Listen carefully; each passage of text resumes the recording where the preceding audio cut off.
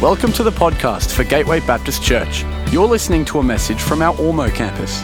Find us at gatewaybaptist.com.au if you'd like to connect with us as we seek to change lives by following Jesus in our community, our nation, and our world.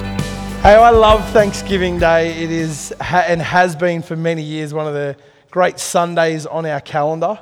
One, because it's a celebration, it's a party as a church, and it's good to celebrate. If you read the scriptures, there was a regular rhythm of celebration and festival. And we've lost a little bit of that in our culture, but God's people regularly partied together. And so this is just a small way that we come and celebrate God's goodness, and we thank Him for all He's doing. And we have a bit of a party as a church. But like with every good party, it's good to bring a gift. And so for us, it's not just about celebrating what's happening for us. It's a celebration of what God wants to do through us in blessing our community this year. And so having seen the growth of care ministry at Gateway over many decades now, it's awesome that we can be part of something that is making a tangible and practical difference in people's lives. So I encourage you to get your red bags, as many as you can take or want or fill, and fill them up this week. Come back next weekend prepared. One of the things I find is Thanksgiving Day is a great day to invite people to, but when they turn up, they wish that sometimes we just invite them to the service and they're like, why didn't you tell us about the chance to contribute? So if you bring in someone, take a red bag for them, because most people just love to be part of blessing others. There's something good about blessing others. But you know what? Thanksgiving is not just a day for us. It is a lifestyle. And so we thought this year we'd do something different.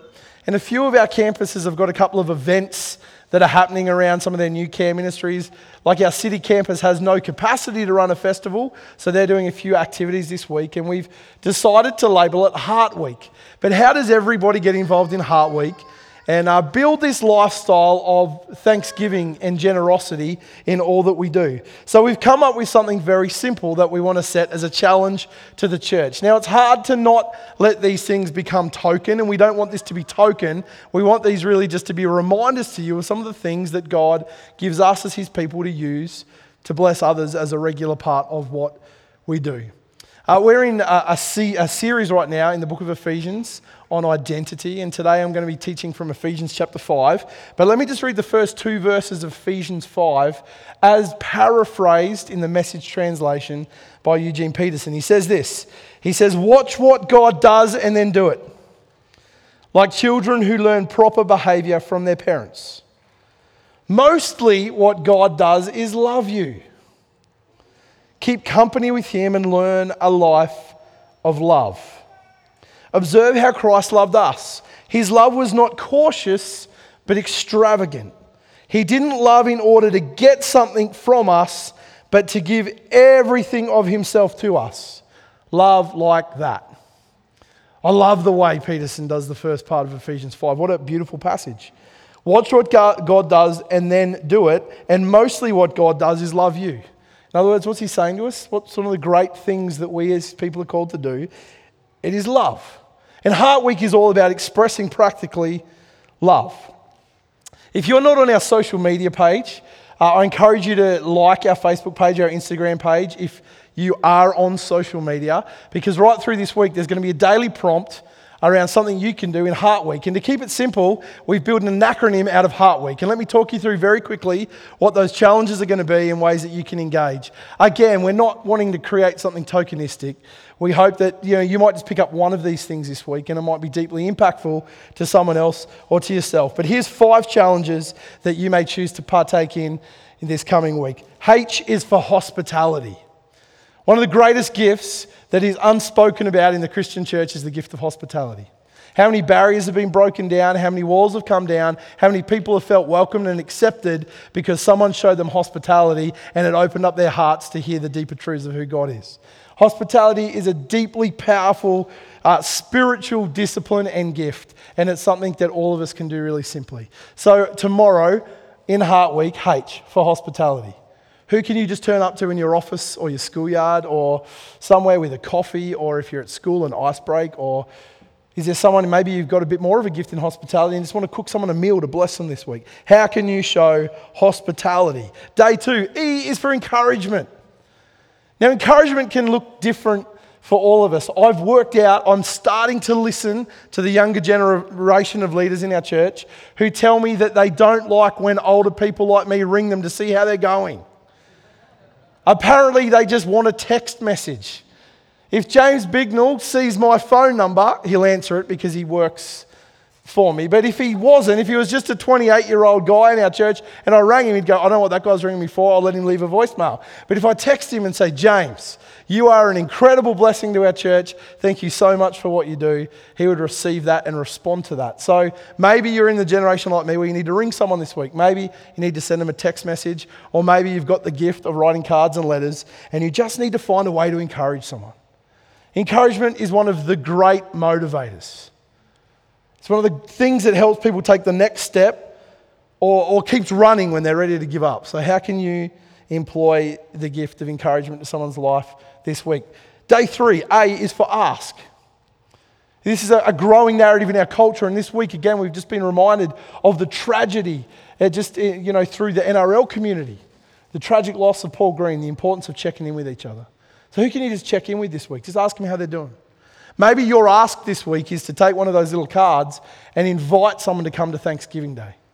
Now, we put a lot of energy into Thanksgiving Day so that when people come into our church, they have a great experience of the church, but they also have a great experience of who God is. Because God is into all that we talk about and all that we do in being generous and showing love and grace to each other. So who can you ask how they're doing, and who can you ask to be here with you next week? R is for random act of kindness. Work that one out. There's a white Pajero that probably drive into Zarafas about 8:35 on Thursday morning. Just be the car in front and pay for their coffee. They would receive that with grace. What can you do just randomly to bless someone? Completely undeserved. That's how God deals with us. It's what we call grace.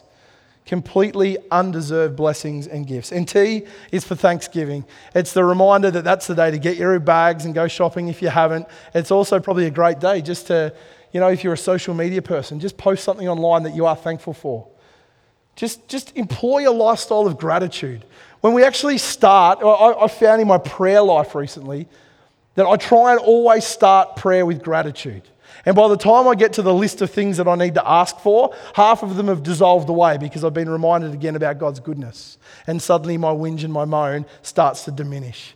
If you actually become a person of thanksgiving and gratitude, it actually changes your heart.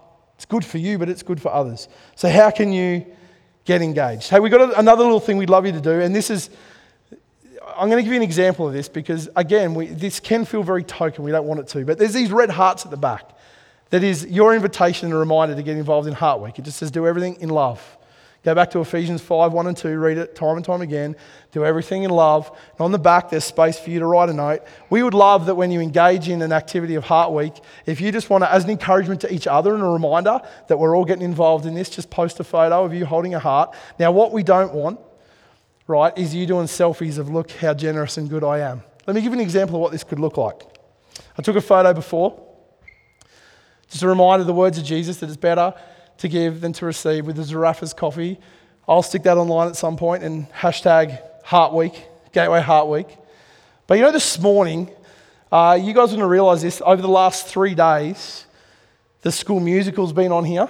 And it's a big event, it's a messy event. This whole room had curtains around it and screens and lights and just stuff everywhere. There were hundreds of people came through this place. They finished late on Friday night.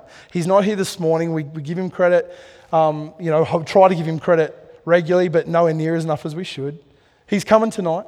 But John O'Hardy was here till 2:30 a.m. on Friday morning, packing everything down so that we could be back here on Sunday in church. Just did it out of the goodness of his heart because he wanted to bless the church. Jimmy was in here early, sweeping, setting up sound gear and stuff. But on top of that, just to make things complicated, this morning the guys had to change out a significant part of our sound hardware, something that we've changed for the first time in 10 years, and probably the most major part of our sound hardware, the thing that actually makes everything work. And they did it from, Jimmy came in and did some yesterday with Jono, but this morning the sound guys had to come in and reset the whole thing. Kane has been with us since day one, and he said to me, this is like day one. Resetting the sound desk for the first time, and they did it all in time for you guys to be here and enjoy the service. And so this morning, I just want to say thanks to and encourage and affirm with the Zaraffa's gift card, Mr. Kane McManus, for all the work you've done this morning. Jimmy, can you run that down to him? I'm going to give you a heart with it. There is my Heart Week contribution to you, my friend. You're a huge encouragement to our church, a huge blessing to us. You're in a role that nobody really gets to see. They just get to experience. And when something goes wrong up here, everyone just looks at the sound desk. But it's usually the guy up here that's making the problems. But we are so blessed with the guys, all of the guys and girls that are part of our tech and production team here at Gateway. And this morning especially, most of you have no idea the effort it took just to get to a 10 o'clock service. So I just want to honour all those guys that put their hand to the plough in the last couple of days and do that. So mate, go and enjoy a coffee with your beautiful wife and the beautiful daughter, Alaska, that is here this morning. She probably won't drink anything yet, so you guys can splurge. But Heart Week, that was so simple. Simple for me because I got my son to pick up the voucher and I just wrote a card. But hey, how could you just bless someone this week and be part of Heart Week? Hey, let me pray and we're going to jump into the rest of the passage. Hey God, I just want to give you thanks for Kane. I give you thanks for everybody here in all the different capacities that serve to bless others and to build your church. God, every single one of them is a blessing. For those that do it and it never gets seen or acknowledged, we just want to give you praise and glory. Lord, as we open your word this morning, as we listen to what you want to say to us, as you want to teach us and challenge us and encourage us and help us become more like you, Lord, would you open our hearts to receive? Would you give us the courage to be obedient to the things you call us to do and to apply out of your word? Give us ears to hear this morning, we pray in Jesus' name. Amen. Let me take us back to the start of Ephesians 5. Now I'm going to read it from a different, just for those, if it's confusing when you go, you're reading the same thing, but it sounds so different. And this will make sense a bit later too, but the Bible wasn't written in English. The Bible's written in 3 languages actually, but Hebrew and Greek, ancient Hebrew and Greek were the main 2 languages. So everything we've got's been translated. People that have way smarter than me, even though they probably wore glasses like this and looked a little bit similar to me, but I'm told I look articulate this morning. So I'm just raising the roof. But took ancient manuscripts and put it into a language that we could understand. And then there's people that have, it just means that the different translations of the Bible, there's just all little nuances that are slightly different, all very, very subtle and sometimes just a different take on a word. But there's different translations. And so when I read from what before I called a paraphrase, that was someone that didn't actually try to write to interpret the scriptures from the original text, but has just tried to take life and give intent to what it's saying, but we don't use it as the true kind of straight from the text translation. So now I'm jumping into translation called the New International Version. This is what it says. Sorry, that was confusing. Just a little education there. Ephesians chapter 5. Verse 1, follow God's example, therefore, as dearly loved children, and walk in the way of love. Just as Christ loved us and gave himself up for us as a fragrant offering and sacrifice to God. Now you're about to notice a distinct change in Paul's language and in the direction of the book of Ephesians. But among you, verse 3, there must not be even a hint of sexual immorality or of any kind of impurity or of greed, because these are improper for the Lord's people. Nor should there be obscenity, foolish talk, or coarse joking, which are out of place, but rather thanksgiving. For of this you can be sure, no immoral, impure, or greedy person, such a person is an idolater, has any inheritance in the kingdom of Christ and of God. Let no one deceive you with empty words, for because of such things God's wrath comes on those who are disobedient. Therefore do not be partners with them. For you were once in darkness, but now you are light in the Lord. Live as children of light. For the fruit of the light consists of all the goodness, righteousness, and truth. And find out what pleases the Lord. Have nothing to do with the fruitless deeds of darkness, but rather expose them. It's shameful even to mention what the disobedient do in secret. But everything exposed by the light becomes visible, and everything that is illuminated becomes a light. That is why it is said, wake up, sleep, arise from the dead, and Christ will shine on you. Be very careful then how you live. Not as unwise, but as wise, making the most of every opportunity, for the days are evil. Therefore, do not be foolish, but understand what the Lord's will is. Do not get drunk on wine, which leads to debauchery. Instead, be filled with the Spirit, speaking to one another from with psalms, hymns, and songs from the Spirit. Sing and make music from your heart to the Lord, always giving thanks to God the Father for everything in the name of our Lord Jesus Christ. I mean, this is a distinct change in some of the narrative that we've been reading over the last couple of weeks. Paul goes very much into Christian behaviour and morality at this point.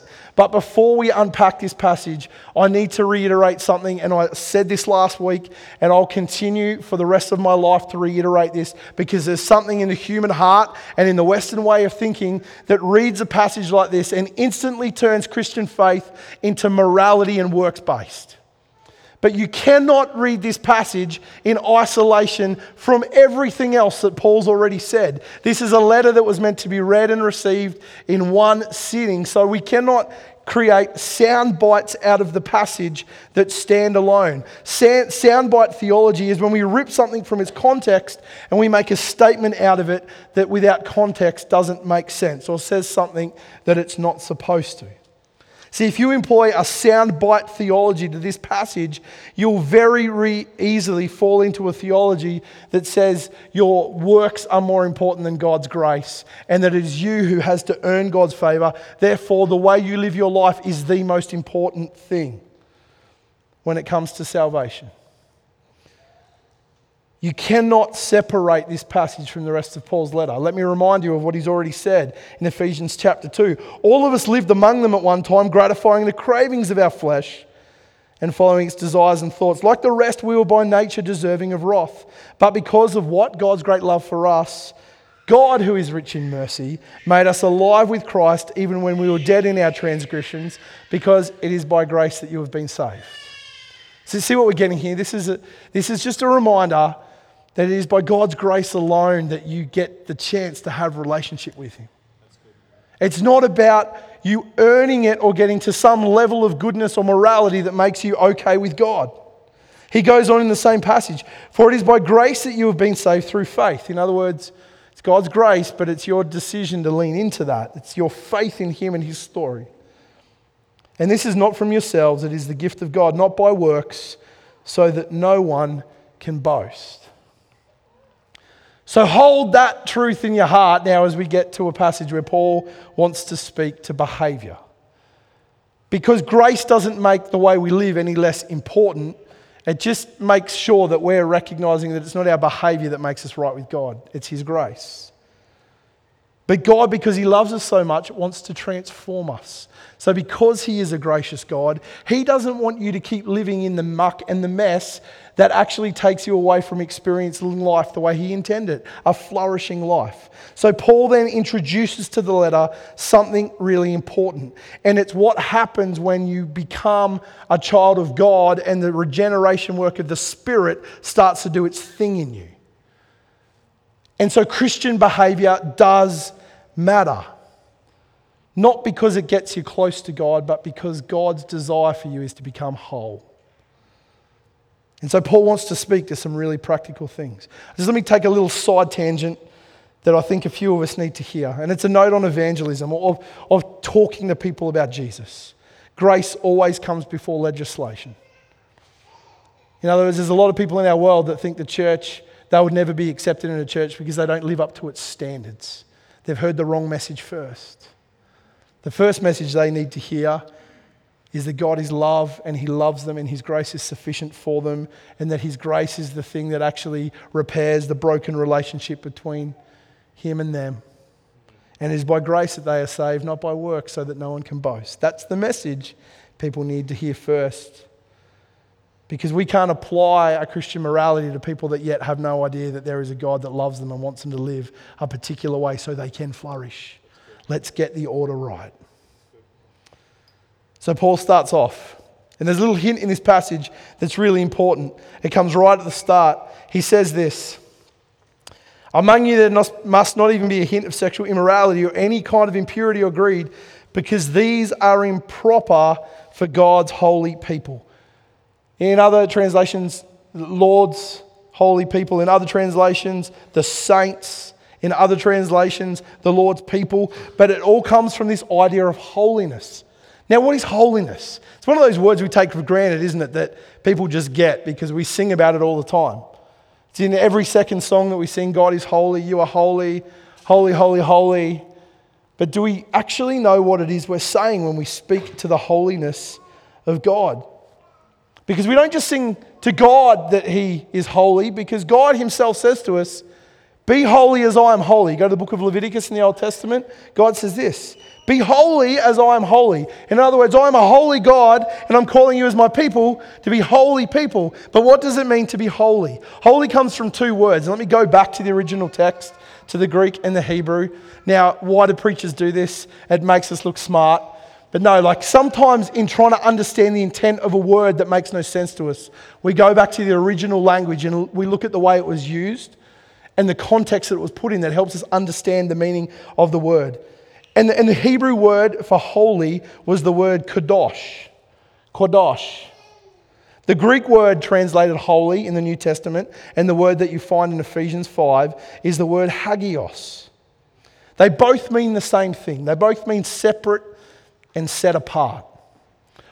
To be holy means to be separate and set apart. So when we say that God is holy, or when we sing of God's holiness, we're acknowledging that he is perfect, he is set apart, he is separate, that sin has never tainted his being. And so we look to the heavens and we see the perfect representative of all that is good and all that is gracious and all that is loving.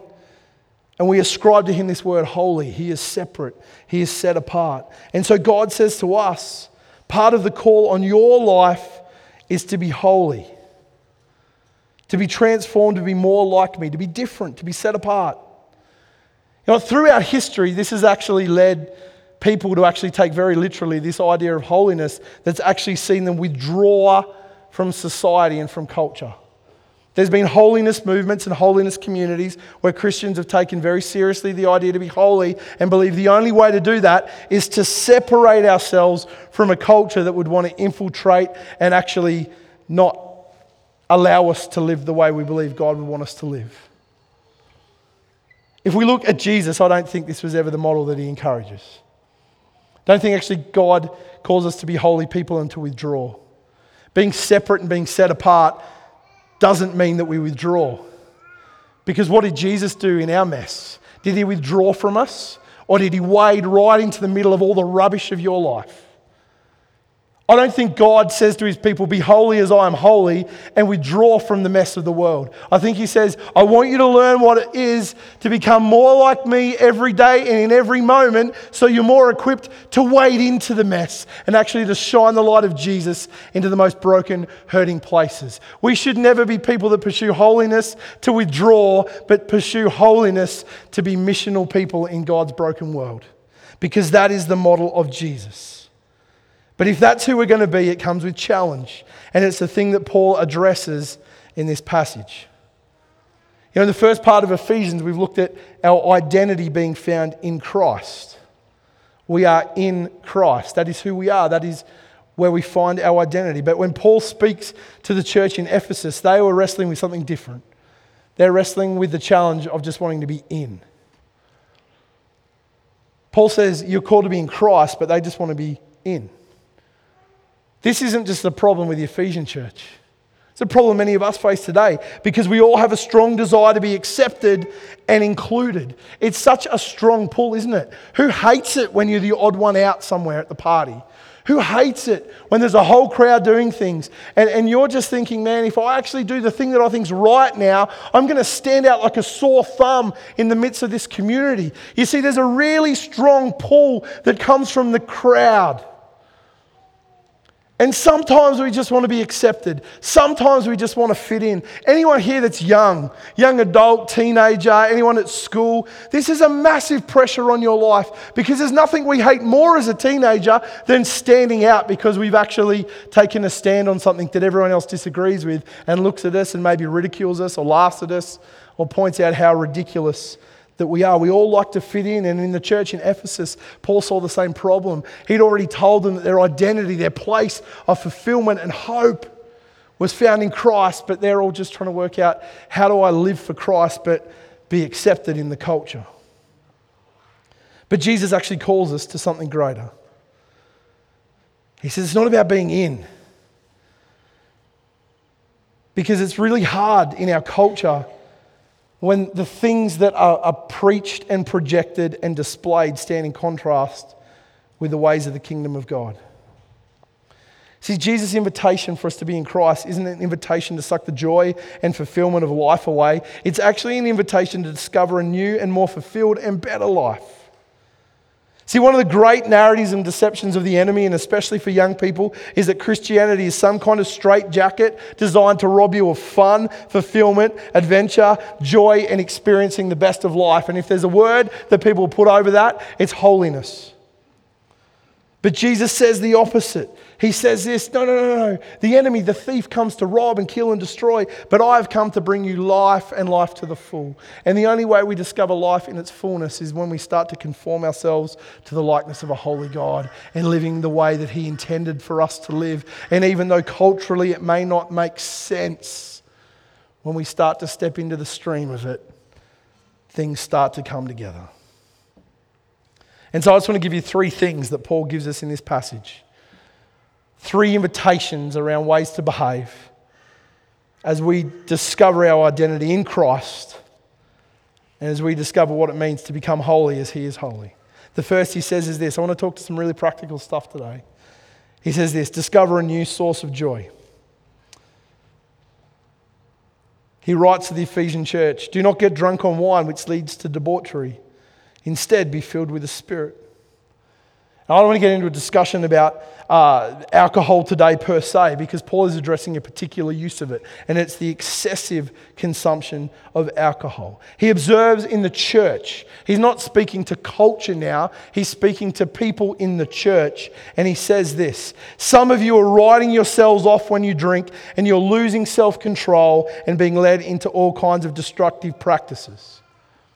If you want to know what that looks like in our culture, pick up a newspaper and read how many stories of inappropriate sexual advance and behaviour, marital unfaithfulness, reckless behaviour, regretful text messages and photos are tagged with the line of excessive alcohol consumption. And Paul says this, when you drink too much wine, you start to lose one of the fruits of the Spirit acting in you, which is self-control. And he says it leads to debauchery. Debauchery is just a really fancy way of saying all messed up stuff that's not good for you. I mean, have you ever read a headline that says this? NRL player gets themselves into trouble on way home from dinner at 10 p.m. completely sober. No. And one of the fruits of the Holy Spirit in us is self-control. And allowing our bodies to be overtaken by something that reduces our capacity to think and act straight, Paul says, is not in line with being part of God's holy people. I reckon if he was writing this today, he wouldn't just leave it at alcohol. He'd talk about all manner of things that we can put into our bodies that actually start to take away from our sense of self-control. You know, we live in a drinking culture amongst many young people, labelled the binge drinking culture, that's often fueled more by the desire to fit in than the joy of the beverage itself. And people drink excessively in our culture as a way to deal with other issues, to deaden a deep pain, to escape the world that they don't want to be part of, to be accepted or in the pursuit of a good time. And Paul says this, don't get drunk on wine that leads to debauchery.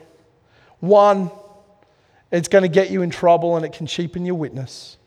But secondly, it's a cheap substitute for true joy and acceptance that can only be found in being filled with a different kind of spirit. So what does it mean for you to live with a new joy from a new source? Secondly, Paul encourages a new use of our words.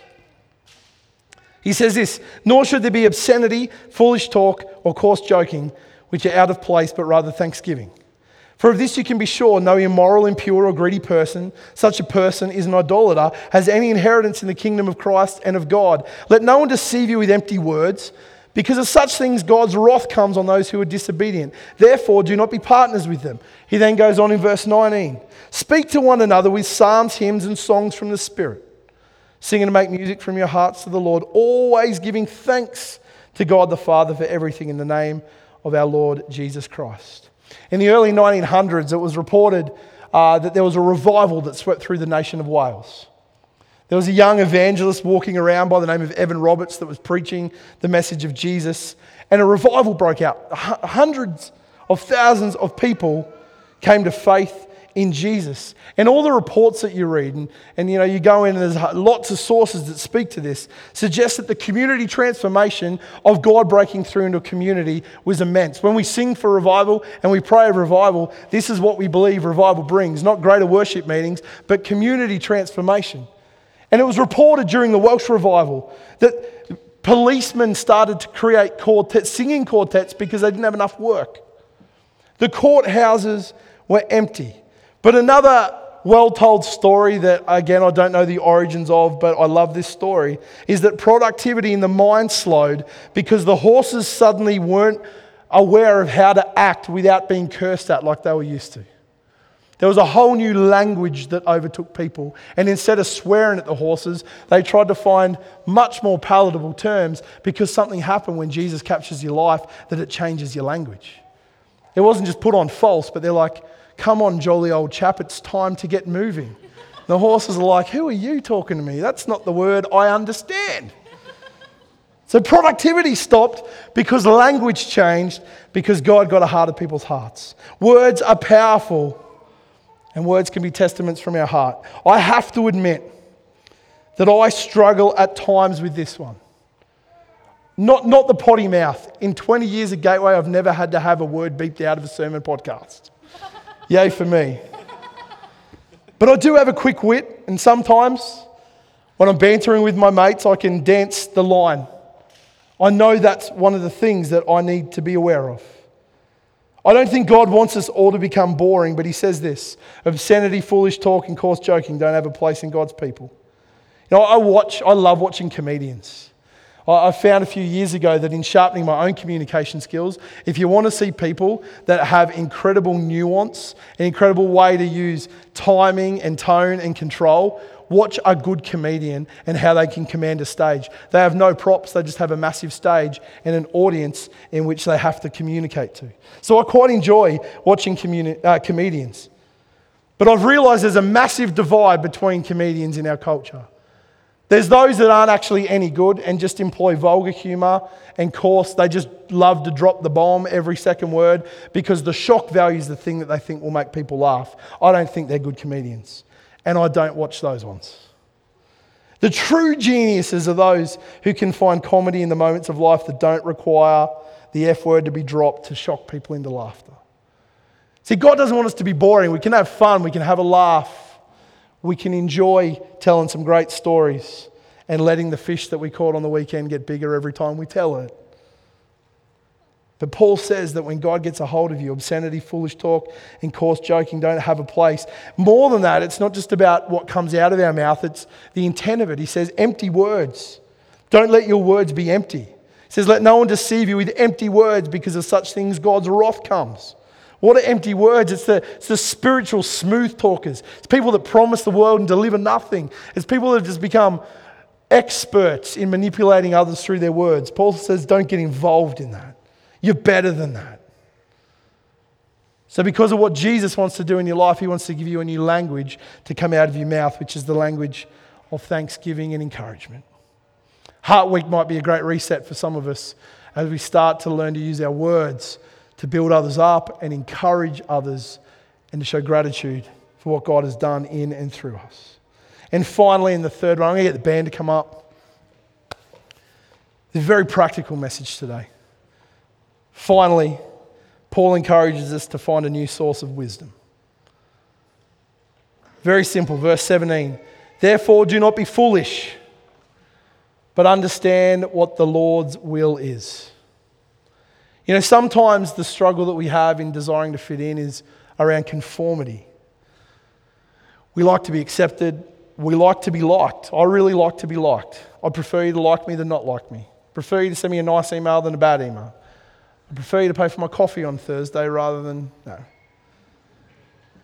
We like to be accepted. We don't like to stand out. Most of us like to be in. And so sometimes our struggle with living a godly lifestyle is just the pressure of a culture and a world that actually pushes a completely different narrative. You know, there's some things that God calls us to do as God's people that make zero sense in the narrative of culture. And Paul starts out by talking about sexual immorality. If you come back to a basic Christian understanding of healthy sexual practice, it's in the context of Christian marriage. That narrative doesn't even exist in our culture. They're talking about all the other aspects of sexuality where the church has got it wrong without realizing that if we come back to the very basis, we're saying to young people, the best thing for you to do is to find the person that God's called you to spend your life with and to keep sex for that context.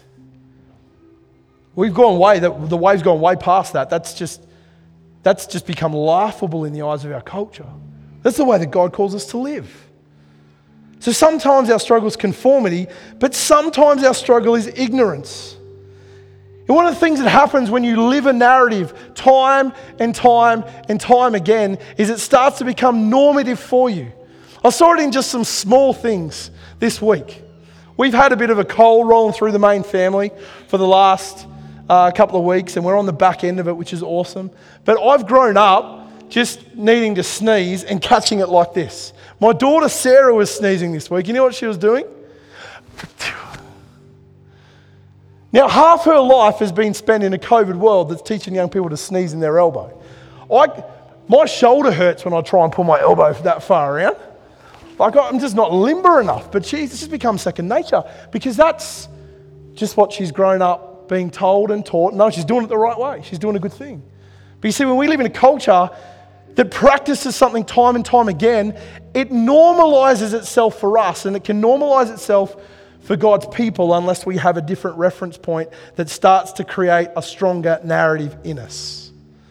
And so some of us are just living outside of God's will, not because we're doing it deliberately, but because we're just ignorant to what God's desire and will for us is. You see, transformation into something doesn't come through osmosis. It doesn't just happen because you're present. It happens because you're intentional. It comes through time. It comes through learning. It comes from looking at a different model. And so Paul says this, do not be foolish, but understand what the Lord's will is. If you want to know what it means to live as someone in Christ and live the way that God intends for you to live, which is a life that is greater than any other life that this world can offer, you have to understand the life that He calls you to. Jesus wants to transform you. He's not wanting to rob you of life. He's wanting to fill you with His life so that you can discover a new life better than any false substitute that our culture will throw up. So what does it take for you to sit at the feet of Jesus and learn what Jesus' way is? Turning up to church as regularly as you do, 17 times a year, 23 times a year, 24 times a year, probably won't do it. Getting a rhythm of actually engaging with God's word for yourself and sitting under others that are going to help you understand it and unpack it. Discovering what God's will is the thing that will help you transform into the person that He's called you to be. Young people, what's it look like for you to have a regular devotional rhythm? I'd love to unpack this at a different time because I grew up where it was like if you didn't get up at 6 a.m. in the morning and spend half an hour as the sun rose, you weren't spiritual. That has never been my rhythm. I take nothing in at 6 a.m. in the morning. I go through spits and spurts and it looks different in different seasons. It's not about employing a particular way. It's actually about employing something that works for you, but that regularly has you learning who God is and what His will for your life is. Jesus wants to transform you, but we need to understand what His will for us is. Paul starts to talk to us about the way we should behave now as people of faith. This isn't so that you earn God's favour, because He's speaking to people whose favour has already been earned. He's now talking about what it means to transform your practice so that you actually become more of the person that God intended for you to be and start to experience life more as He intended for you to experience it. And it's not a life that will rob you of joy and experience and fun. It's a life that will actually pack it in deeper than you could ever imagine. Why don't we stand together, church? I'd just like to pray for all of us this morning. I was just thinking about what's a chance or what's a response moment in today's message. And I just think I think what you need to do is think about what you do when you go out there. What's changing? What are you implementing? What are you doing different this week? What time do you need to carve out? What practice do you need to change? What accountability do you need to find? You need to get together with one of your mates and go, hey, we need to talk about this. I need you to help me with this issue. I drink too much. I give you permission to ring me up every week and ask me how I'm doing with that. Sometimes that's what we need to do, not just come and say, can you pray that this will all sort itself out? We need to take a practical step to changing the behaviour that's going to help us become the people that God intended for us to be.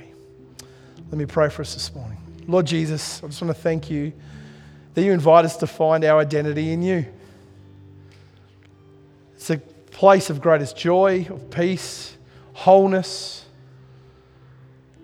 Lord, but we also live in a culture that normalizes practices and behaviours that don't align with who you are and who you call us to be. God, would you give us wisdom as we sit at your feet to learn more of who you are and who you call us to be.